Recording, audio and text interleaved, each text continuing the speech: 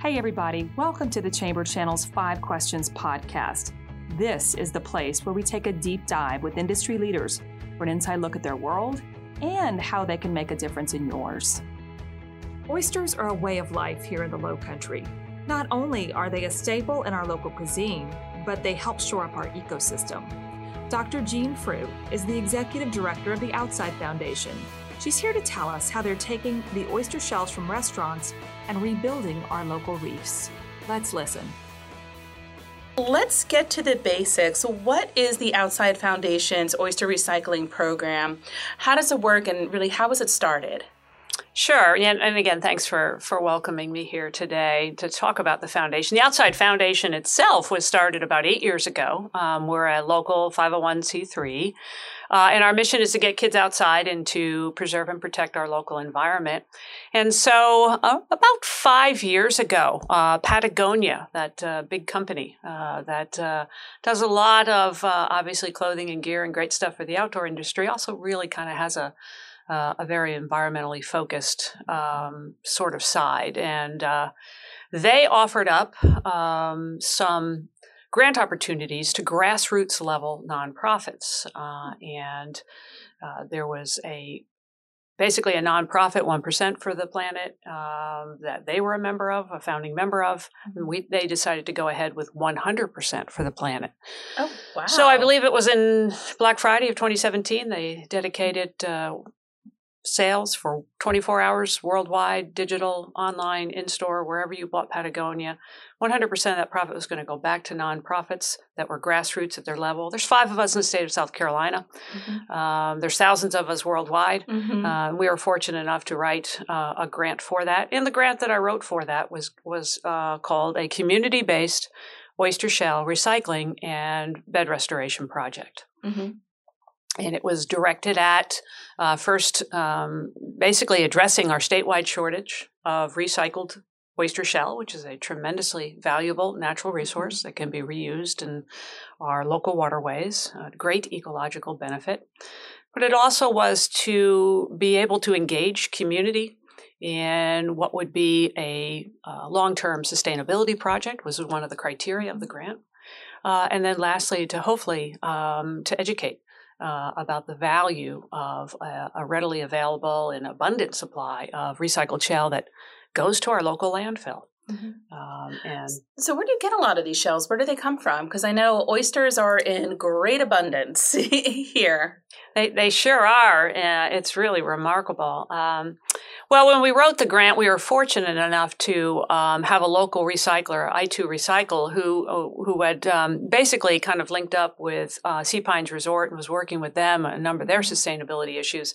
And Sea Pines Resort was already capturing their shell and had been for many years, and they were hauling it all the way out to Sawmill, all the way off island. But they were insistent upon not throwing that in the trash. And so what we did was approach them with the idea that, well, if we can get some restaurants on board, how about a recycle route that would include Sea Pines Resort and originally, we had 15 seafood restaurants that signed on to it.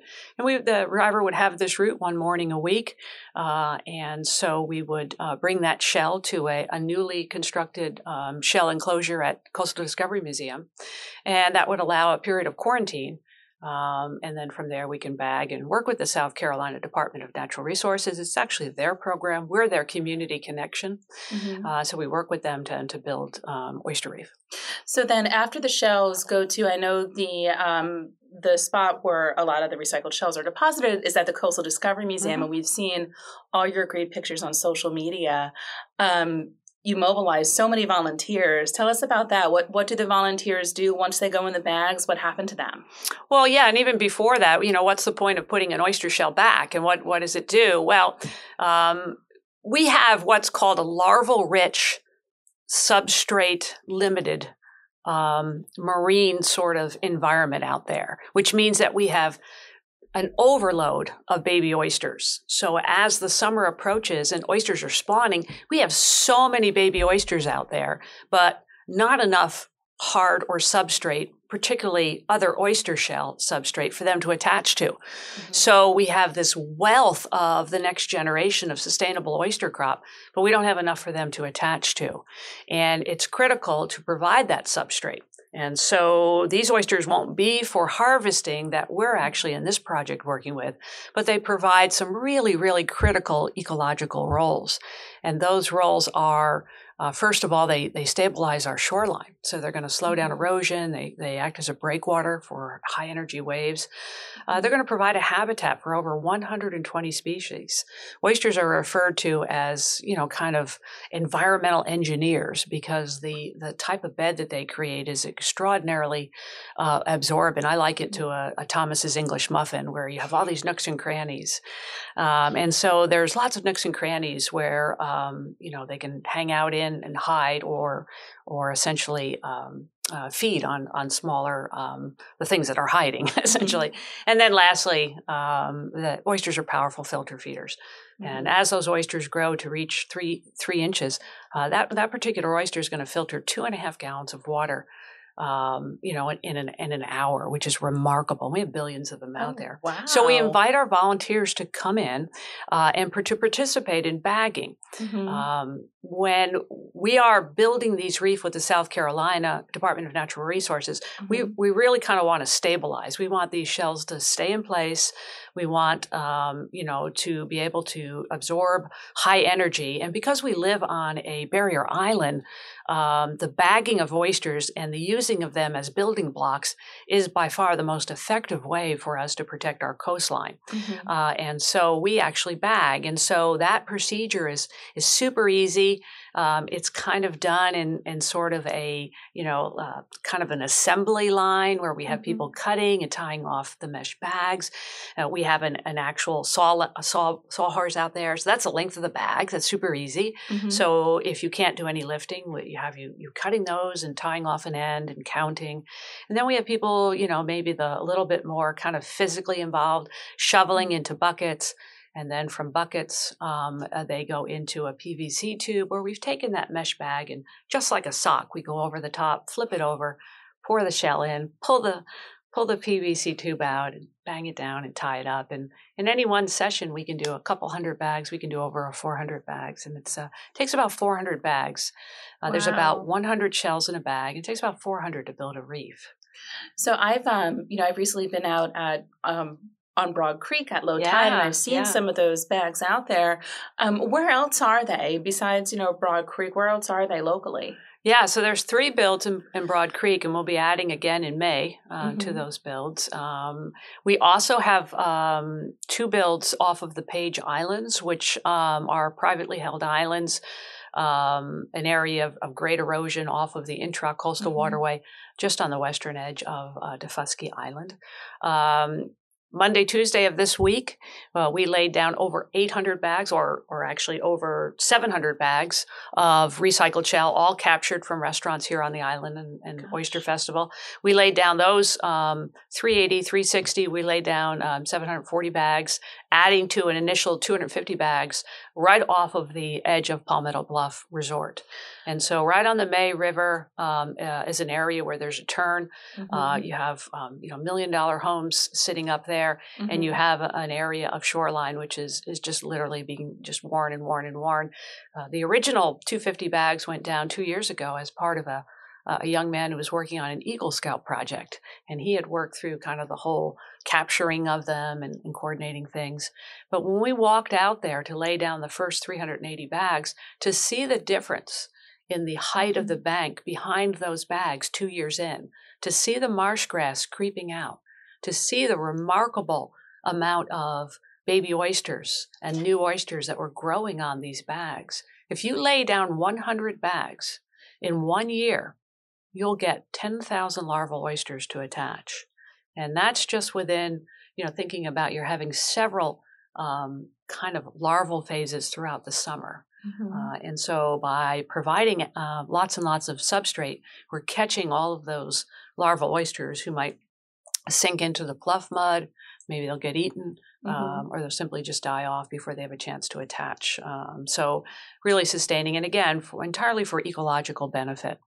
So in the 5 years that you've been laying down bags and starting this program, about how many pounds or tons of oysters have gone back into our local ecosystem? Oh, it's really remarkable.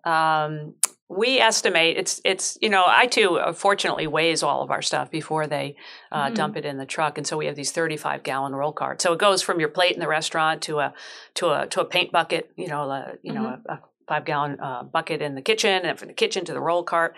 Tuesday morning, that truck comes around, and as they pick up that shell, they weigh it, they count it, like Poseidon, 7 roll carts a week usually. I mean, fish, casual seafood, they're filling up 3 carts a week, lots of shell. So in our first year, we got 22 tons. We're at about, even with COVID, we're at about 100 tons right now. The first year in 20. I believe it was 2018, we approached the Hilton Head Oyster Festival, and we said, hey, could we just switch out the cans?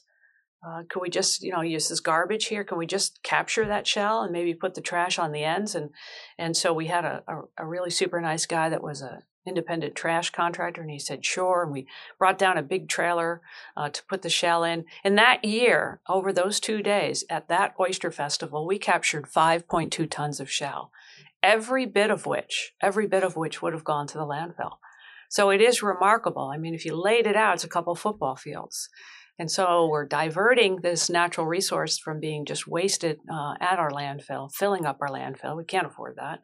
And then, we're not only using this locally and helping our island, but we're engaging all ages.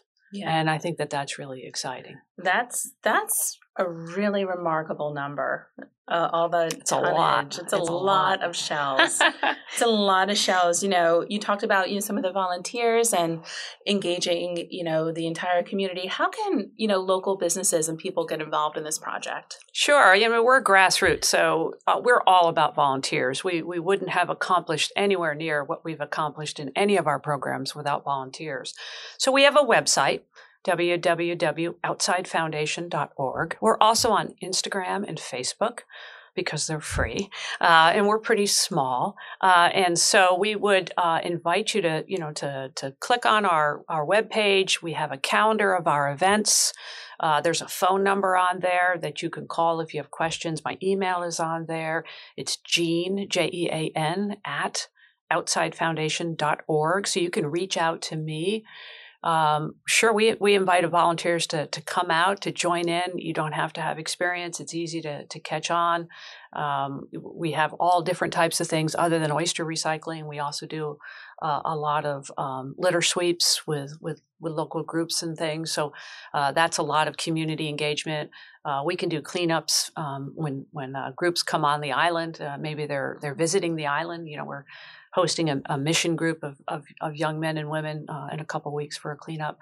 So we do those types of things as well. But we're very volunteer friendly. We're very volunteer dependent. And that's really the essence of who we are. And we are 100% community based. We're all about making Beaufort County sustainable, more beautiful, and bringing that next generation up to really love the salt marsh, to want to protect it. Mm-hmm. And that is, at the end of the day, that's what it's all about. Yeah. What's the future of the Outside Foundation? What do you see yourself doing in the next few years? Much of the same. We will not add more programs. I think that it has been our goal to make sure that we're increasing our community reach. Our signature program is called Kids in Kayaks. And what that involves is working with our local middle schools to make sure every single 7th grader with their teacher gets to spend an entire school day outside at a marina, kayaking, learning about the salt marsh in the salt marsh. And we've got just about all of Bluffton this past fall. We've got just about all of Hilton Head signed up this spring. But our reach needs to be bigger. We need to make sure that we're getting both private and public school students, every 7th grader.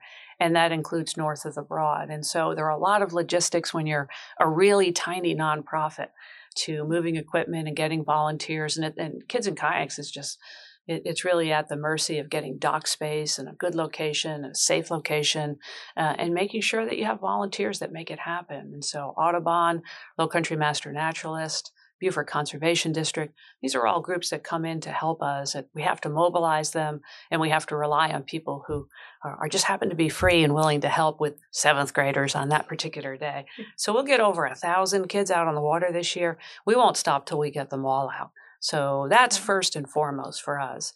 And we want to enhance and make sure that all of our sustainability programs are accessible to groups. And hopefully people will take that initiative to think about not only about participating, but ways in which we can change the way we do things on the island so that litter doesn't become such a problem on our beaches. Instead of just always cleaning it up, how can we limit that? What are the ways we can work with our town and work with other organizations to make sure that maybe we stop that problem before it happens, educating people. Mm-hmm. Turtle trackers are a great example of education first and really trying to help by helping people understand, how those turtles come onto our beach and why it's so important to fill in your holes and such. So I see much of that for our future. So you mentioned kayaking. Mm-hmm. What is where is your favorite secret spot? Where's the best spot to kayak? Oh my goodness. Yeah. Anywhere in the salt marsh. I just have a natural love. This is my 17th year of kayaking for outside Hilton Head as a professional guide. And I absolutely love the Broad Creek. I just going out there and exploring. I've never been bored. There's just always something changing out there, something to share with customers. I like to think that I change the way that they see the salt marsh. So I love the Broad Creek. If I'm just out for a stroll, or if I'm just kind of out in Fish Hall, Mitchellville Historic Park, it's transforming for me to go down there. I lose track of time because I can just wander all day and look for stuff and just enjoy the just remarkable views. So Fish Hall is one of my favorite areas on the island. Oh, great, Jean. Well, thank you so much for coming in and talking to us about, the Outside Foundation and what they're doing and helping our local waterways. You're very welcome. Thanks, everyone, for listening. The podcast continues to grow, and never miss an episode of our 5 Questions podcast by subscribing to the Chamber channel on Apple, Spotify, or wherever you get your podcasts. Take a moment to download, subscribe, and leave us a review. It helps us reach more people.